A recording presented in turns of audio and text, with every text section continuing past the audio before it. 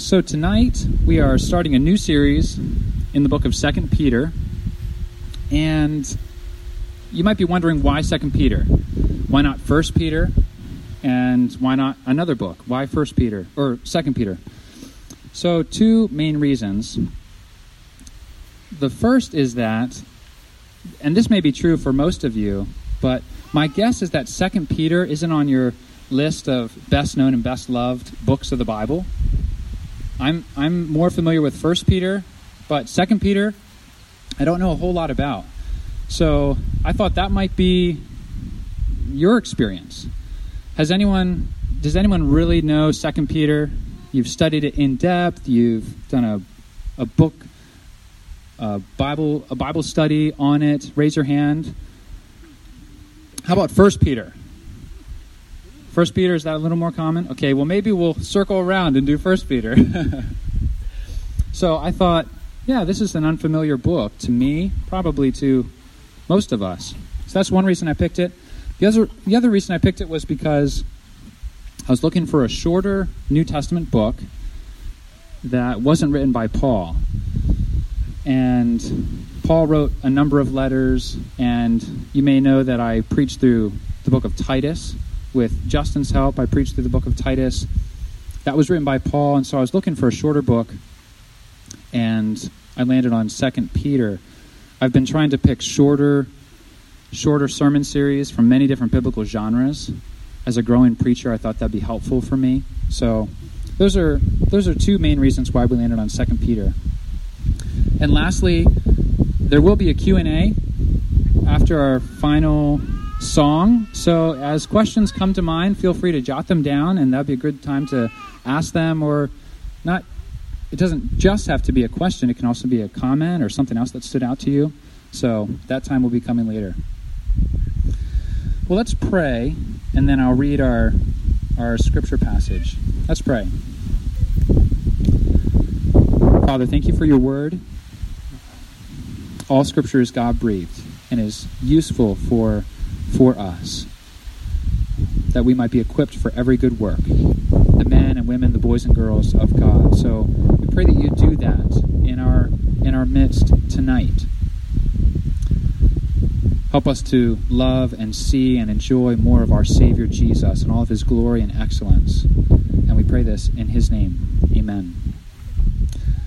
So 2 Peter, tonight we're looking at verses 1 through 15.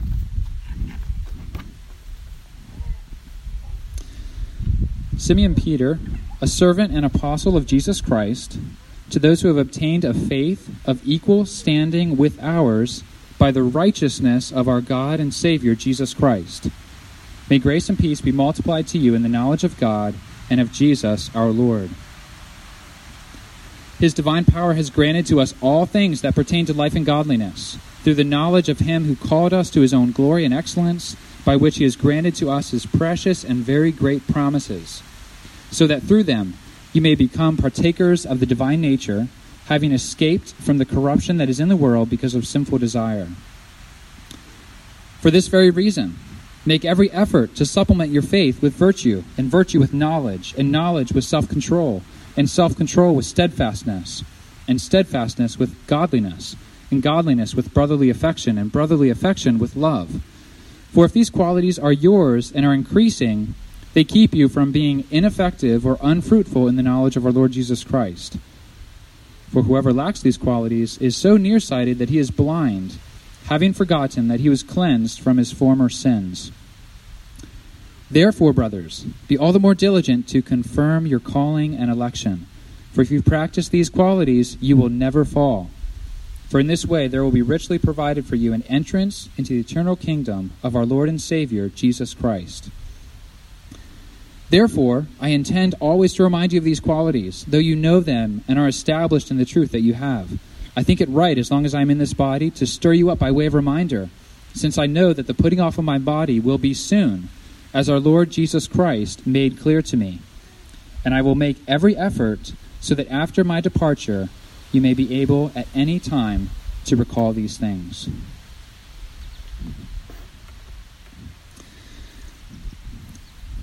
Peter wrote this letter to Christians who were like us.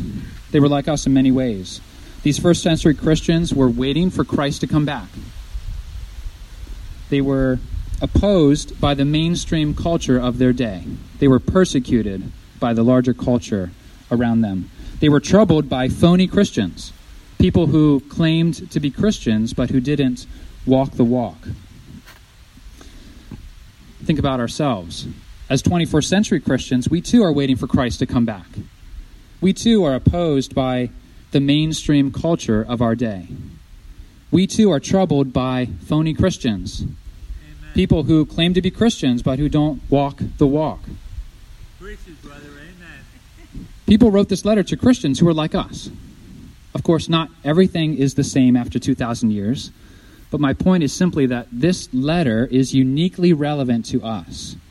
The situation of their day, in many ways, is like the situation of ours. Now, as we get started, it might be tempting to skip or skim read those first couple verses. We're not going to do that. We're not going to skip those first verses. There's a lot for us to learn in that greeting. So here are some of the things we learn. We learn that Peter wrote this letter.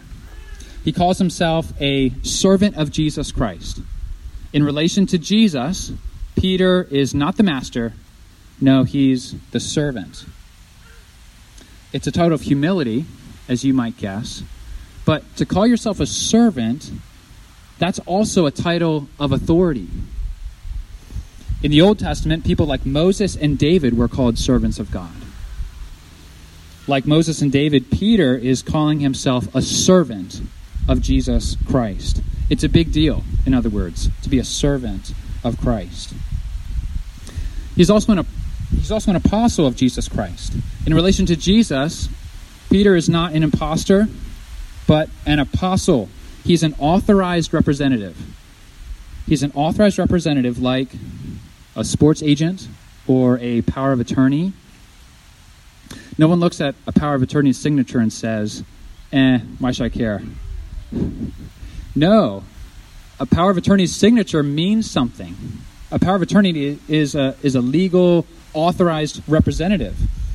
So in a similar way, Peter is no bloke on the street. He is an apostle of Jesus Christ. This means that we should care. We should really care what he has to say. Then Peter writes, to those who have obtained a faith of equal standing with ours. Peter is writing to an audience of mainly Gentile Christians. And if you remember, Peter was not a Gentile. He was a Jew.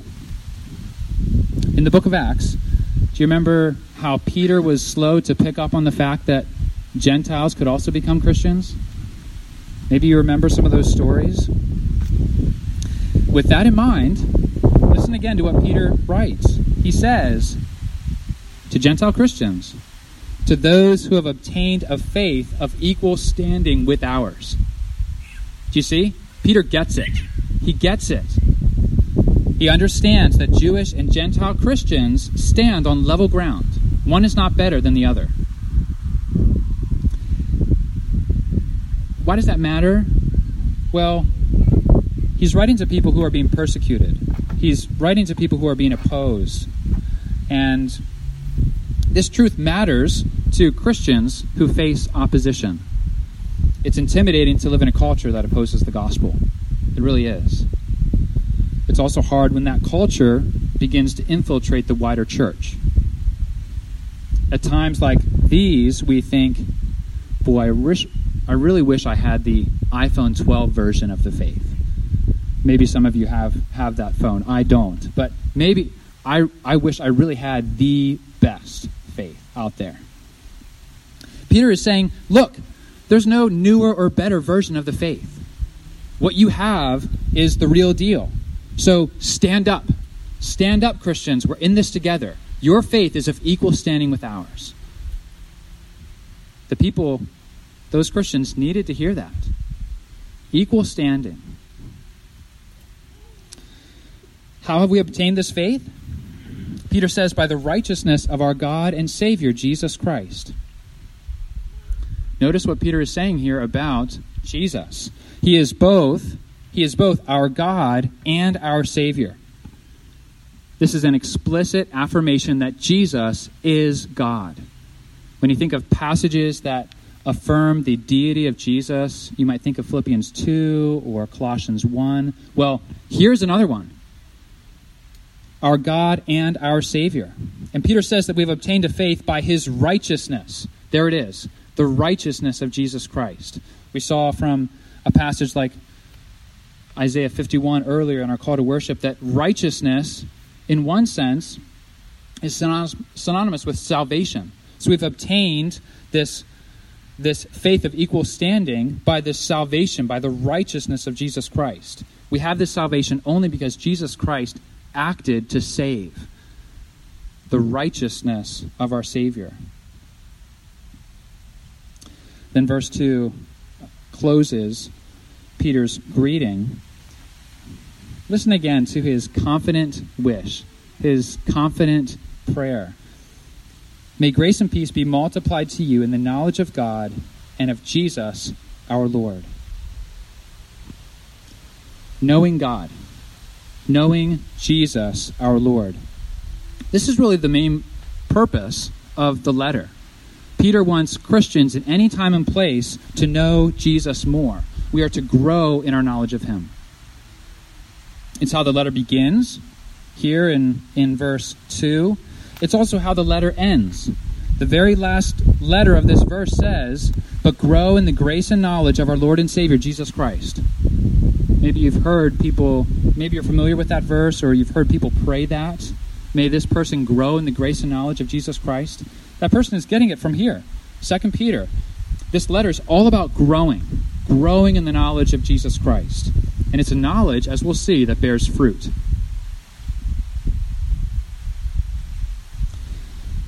So let me ask you this question. Do you have what you need to grow? Do you have what you need to grow? Do you have what you need, in other words, to live a life pleasing to your Savior? Right here and right now. Tonight, this week, do you have what you need to grow? Some of you are gardeners. What do plants need to grow? Lots of things. Sunlight and water and good soil and heat and maybe fencing. All of these things are needed by plants to grow, to bear fruit. So as you think about a garden, now think about yourself. Do you have what you need to grow? Do you have the sunlight, the good soil, the fencing that you need? Do you have what you need to please God, whatever your situation, period? Do you have what you need? Has God given you what you need? I'm asking this because we can sometimes think that God is not a very good gardener. God, you're not giving me what I need to grow. Let me explain. Here are some examples. I could grow and bear fruit if I had a better job. I could grow and bear fruit if my children obeyed me. I could grow and bear fruit if I had relief from my chronic pain. Or if so-and-so apologized, finally, for her sin. Or if I didn't have this mental illness. Or if my sibling was kind to me. I could grow and bear fruit if. What are those ifs for you? We all have them. It's as though God is holding back what we really need to grow and thrive. But do you really think that God is a lousy gardener?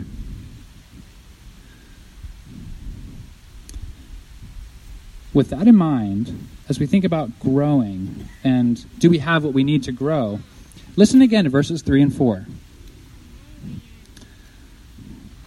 Verses 3 and 4.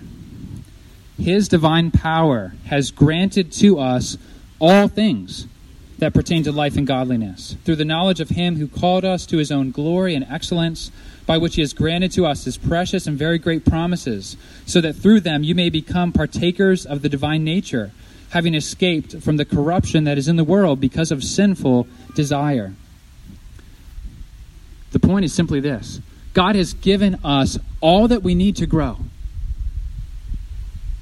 Whatever it is, God has given it to us. We're not lacking. our God is not a lousy gardener. He's the master gardener. He knows exactly what we need. Now, we can't explore everything in these two verses, but here are a few highlights. First, notice that it doesn't say his divine power has granted to us some things. No, all things. All things. All things. We have whatever we need to please him. We have whatever we need to grow. His divine power has granted to us all things that pertain to life and godliness. Peter goes on, through the knowledge of him who called us to his own glory and excellence, by which he has granted to us his precious and very great promises. What are his precious and very great promises? Scripture, as you know, overflows with the promises of God. It is brimming and overflowing with promises. I will be your God, and you will be my people. No one will snatch them out of my hand. Scripture is filled. It is overflowing with promises of God. So what does Peter have in mind? Great and precious promises. What does he have in mind? Well, in the context of this letter, it seems that Peter is referring to the promises of Christ coming again. Christ's return, Christ coming back.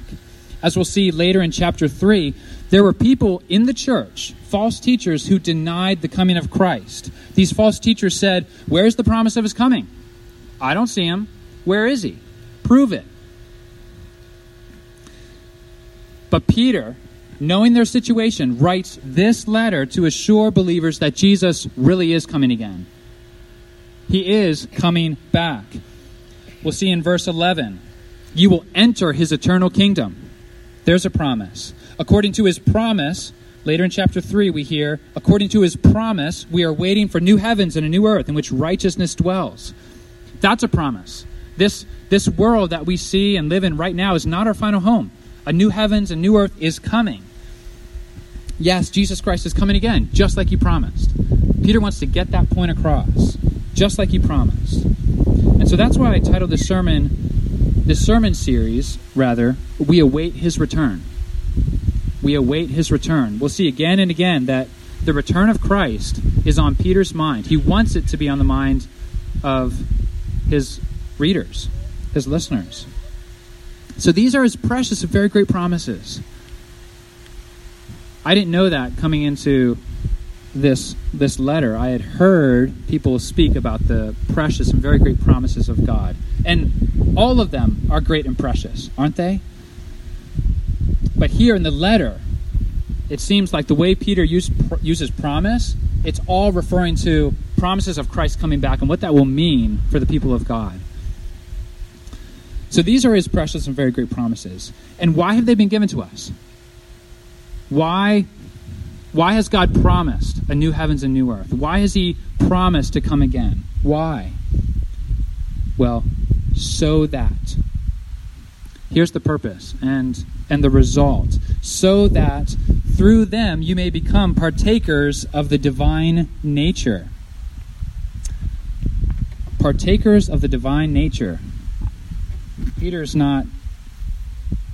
didn't just watch a Transformers movie and get thinking about and got to thinking about becoming like God or becoming God.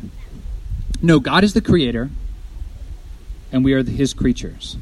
That distinction between the creator and the creatures will never change. That doesn't change. So if you're wondering about what this means, how do we become partakers of the divine nature? One theologian, John Calvin, puts it this way: we don't partake of the divine nature in essence. However, we do partake of the divine nature in quality. Not essence, but quality. He's saying that we reflect the holy character of our God. We become holy as he is holy. In that sense, we partake of the divine nature. Or you could think about it this way. God created us, every one of us, in his image. As image bearers, he created us to reflect and enjoy his glory. But the fall marred that. Instead of honoring and delighting in God, we spit in his face and worshipped other things, other people. But what is the Spirit doing? What is the Spirit doing as he regenerates and saves people like you and me? Well, he's restoring that image. He's restoring the image of those united to Christ. Someone else says, becoming like Christ. Sanctification does not make us become more than human. Rather, men and women and boys and girls become fully and truly what they were created to be. We become fully and truly what we were created to be. It's like what the Apostle John says in 1 John 3 when he says, when Jesus appears, we shall be like him. When he appears, we shall be like him because we shall see him as he is. That's what Peter's thinking of. So what's the point of these verses? Verses 3 and 4, he's opening this letter, and what's the point? The point is that God has given us all that we need to grow. Everything. You have all things that pertain to life and godliness. You have his precious and very great promises. You partake of the divine nature. You have escaped from the corruption of the world. So Christians, this is what God has done in your life. This is what he has done in my life. This is what's true of you. Now notice Peter's logic in verse 5. We looked at verses 3 and 4. Notice what comes next. Verse 5. For this very reason. For this very reason. Make every effort to supplement your faith with virtue, and virtue with knowledge, and knowledge with self-control, and self-control with steadfastness, and steadfastness with godliness, and godliness with brotherly affection, and brotherly affection with love. So do you see Peter's logic here? In verses 3 and 4, he just told us this majestic, he just gave us this majestic summary of what God has done. Here's what God has done. And now, starting in verse 5, Peter tells us what we must strive to do. The order is important. First, here's what God has done. And now, what must we strive to do? Make every effort, he says. Make every effort. Don't we make every effort for the things that are important to us? Becky and I right now are making every effort to help our children get the sleep that they need. Is the temperature okay? Do they need fans? What about white noise? Should we put him down now or in a few minutes?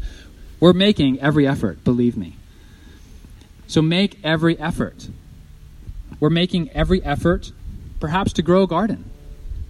We're making every effort to train for a marathon or a half marathon. Some of you might be making every effort to find a job or to find a better job. Making every effort to pursue your hobby, whatever that is. Make every effort. We make every effort in our lives. So Peter is saying, make every effort to love and obey God. You have what you need to grow, so grow. Grow. Make every effort. He's saying this becomes the overriding effort of your life. Make every effort. Add to your faith all of these things. Virtue. Knowledge. There it is again. Knowledge. Self-control. Steadfastness. Godliness. Brotherly affection. But especially add that last item on the list. Especially add love.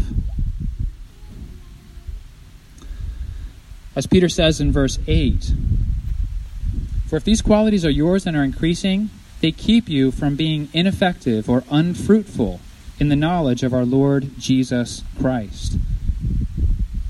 Not only can we grow, but we must strive to grow. Listen carefully to what Peter says in these next couple verses. He warns those who are in the garden but who aren't bearing fruit. He's warning Christians, so-called Christians, in the garden who aren't bearing fruit. There's no harvest, season after season. In verse 9, Peter says that such a person has forgotten something. He is blind, having forgotten that he was cleansed from his former sins. As we see in verse 10, such a person is in danger of not just stubbing his toe. He or she is in danger of falling. Here Peter is saying this person is in danger of spending all of eternity in hell. He's in danger of falling. Peter has listed how we are to grow. And in verse 11, he says that by practicing these qualities, why are they so important? By practicing these qualities, we will enter the eternal kingdom of our Lord and Savior, Jesus Christ.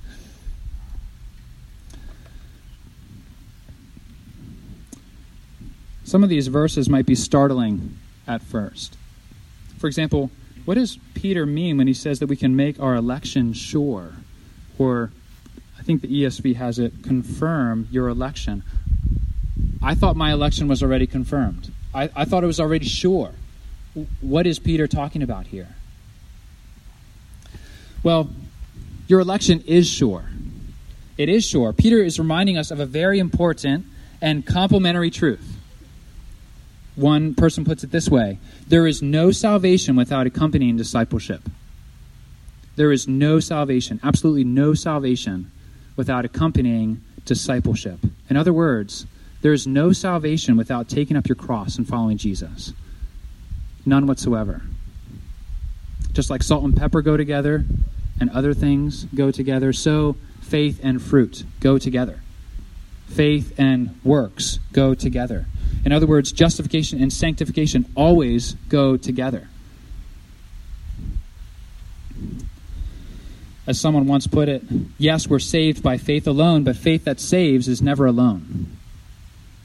Yes, we're saved by faith alone, but faith that saves, true faith that saves, is never alone. Fruit is a necessary companion of true faith.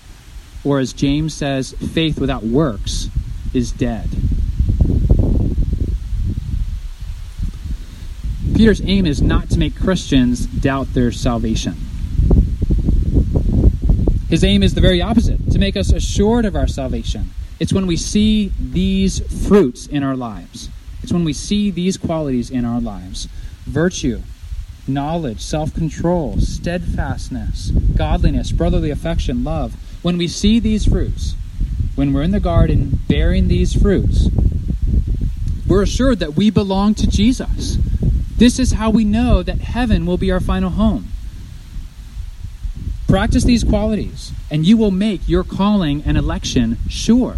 You will confirm your calling and your election. That's what Peter is saying. God has given us all that we need to grow. Everything. We're not lacking. So grow. Bear fruit. I can grow and bear fruit in my current job. I can grow and bear fruit when my children disobey me. I can grow and bear fruit despite whatever it may be. Chronic pain, an unrepentant friend, despite a mental illness, despite a brother's unkindness, despite any opposition and persecution we face in our wider culture. Make every effort. We have what we need. This is the earnest point that Peter wanted to drive home for his hearers. He's especially earnest because he's about to die. Peter is about to die. If you have your worship guides, turn to page 8. That's the very back page. I highlighted that earlier. Page 8, this helpful timeline highlights some of the main events in Peter's life. And you look at the very bottom, notice what it says. Peter, after writing second letter, that's 2 Peter. Peter, after writing second letter, is martyred in Rome.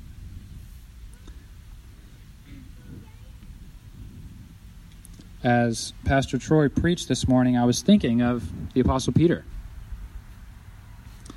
Pastor Troy preached on a passage in John, if you weren't there, and one of the themes of that passage is the world's hatred for Christians. Pastor Troy told us about how most of the apostles suffered and were persecuted. Well, that was true of Peter. These words in 2 Peter are really Peter's last words. Last words are significant. We pay attention to what someone says before they die. We're there at the deathbed. So there's a deathbed kind of earnestness to what Peter is saying here. He's about to die. What is he going to say? So starting in verse 12, here's what Peter has to say. Therefore, I intend always to remind you of these qualities, though you know them and are established in the truth that you have. I intend to remind you, though you know them and are established in the truth that you have. Do you see what Peter's saying? He's not saying, guys, I need to get on your case because you're slacking. He's not saying that. No, he's saying, you're doing a great job. Well done. Well done, good and faithful servants. This is what God requires of you. Well done. And as I thought about this, it's a joy for me to preach this passage and look around and say the same thing to you all. I'm reminding you of these things, but you know them. You're established in them. Well done. Well done. That's what Peter is saying. You are bearing fruit. You are bearing fruit. I want to remind you of these things. You're established in them. Keep bearing fruit. Bear fruit. Don't forget. Let me remind you. Remember these truths, he's saying. And he goes on in verses 13 through 15. I think it right, as long as I'm in this body, to stir you up by way of reminder, since I know that the putting off of my body will be soon, as our Lord Jesus Christ made clear to me. And I will make every effort so that after my departure you may be able at any time to recall these things. Peter says something interesting here. He says that the Lord Jesus Christ made it clear to him. If you have your Bible, please turn to the Gospel of John, John 21. If you're wondering, well, wait a second, did Jesus make it clear to Peter that he would die? Well, here it is, John 21, starting in verse 18. John 21, verse 18. Here's when Jesus made it clear to Peter. John 21, verse 18. He says, "Truly, truly, I say to you," to Peter, "when you were young, you used to dress yourself and walk wherever you wanted. But when you are old, you will stretch out your hands, and another will dress you and carry you where you do not want to go." This he said to show by what kind of death he was to glorify God. And after saying this, he said to him, "Follow me." Jesus told Peter that one day his hands would be stretched out. In other words, Peter would die, crucified on a cross. He would die crucified just like his precious Savior. As Peter writes this letter, 2 Peter, he's probably in Rome. The Emperor Nero has probably started his persecution of Christians. Peter senses that his time for death, the time of his crucifixion, is coming. He sees the wave of persecution coming and he recalls what Jesus said. This is it. And what are Peter's last words, and what are his lasting words? What did he have to say? Christians, you have what you need for life and godliness. You have what you need. Can you imagine Peter on a deathbed, on a cross? Christian, you have what you need. I'm about to die. I'm going to put off the body. You have what you need.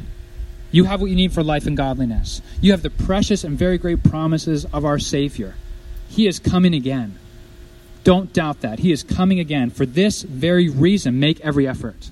Make every effort. For in this way, there will be richly provided for you an entrance into the eternal kingdom of our Lord and Savior, Jesus Christ. So those are Peter's last and lasting words for us. May we make every effort. For this reason, make every effort. Amen. Let's pray.